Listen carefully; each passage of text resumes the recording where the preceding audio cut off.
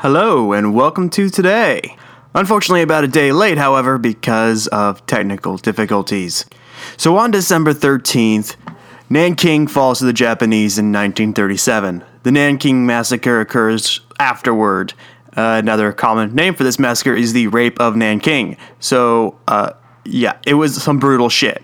A year later, a concentration camp is opened up in Hamburg, Germany. In 1758, an English transport ship sinks, killing over 360 people. You know what? I'm not talking about any of these things. I'm also not going to talk about the life of a person again because I've been doing that a lot and it's starting to feel like a cop-out.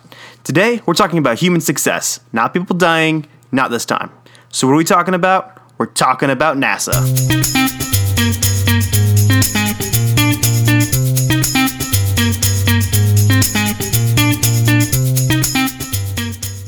Alright, so in 1972, NASA does something for the last time thus far.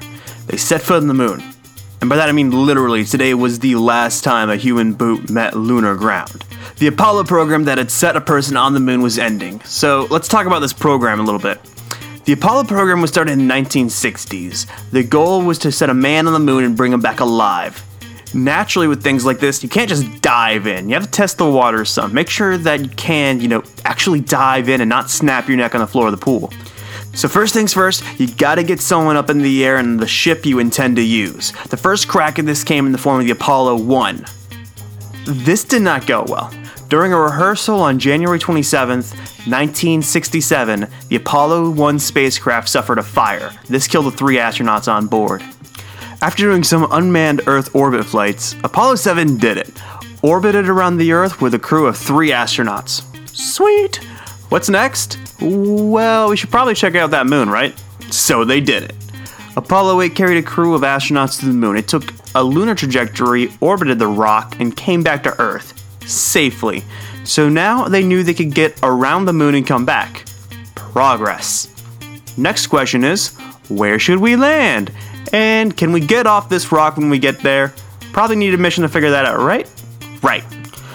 Apollo 10 went to the moon and the lunar module's ability to leave was tested. Success. They could do it. They tested within 50,000 feet of the lunar ground, so we know we can get there and back. We know where to land. We know people can land on the ground and leave. So what's next? We actually go to the moon. Apollo 11 did this. In July 1969, the lunar module landed on the moon. Armstrong said his thing, and they left. Well, obviously they did more than that, but yeah, they did it. They landed on the moon. Everything is kind of eclipsed by that,